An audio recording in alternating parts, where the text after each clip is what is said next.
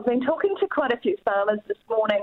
They've told me that MPI were going to make an announcement around midday. We're still waiting for that announcement to be made.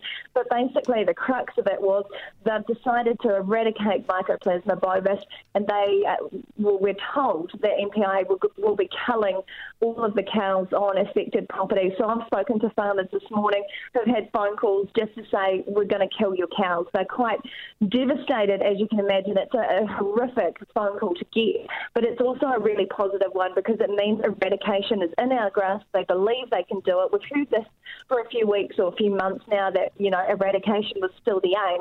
This is the first real sign that it is going to be possible.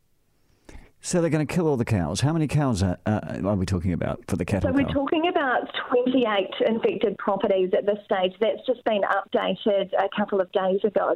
So we are waiting for an official announcement from Ministry for NPI. So depending on the farms, that could be anywhere between 10 to 30,000 cows.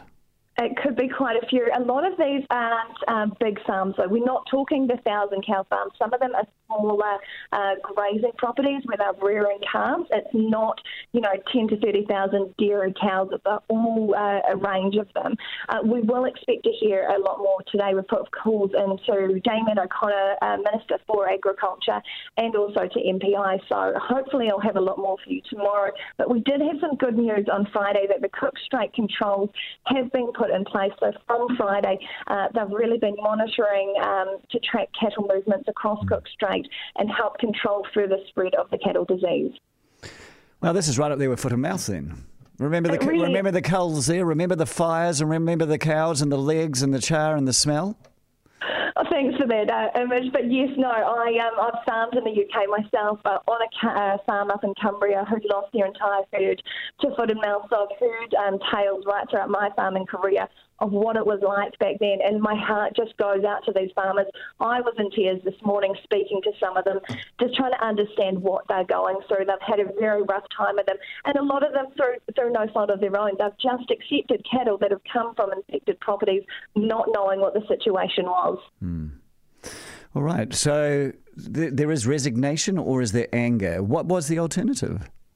There is no alternative. If they are actually going to eradicate this, they need to do this. We've had a lot of texts and Facebook messages come in from farmers today to say, good work, this is what should have happened to begin with. But the thing is, the ministry couldn't act until now. They needed to know what they were actually dealing with.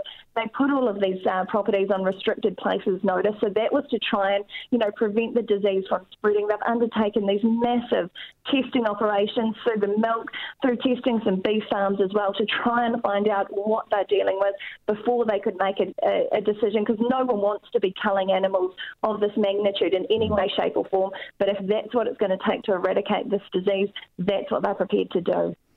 Wow. That is the big story. That's the biggest story in New Zealand right now. And Rowena Duncombe, I thank you so much.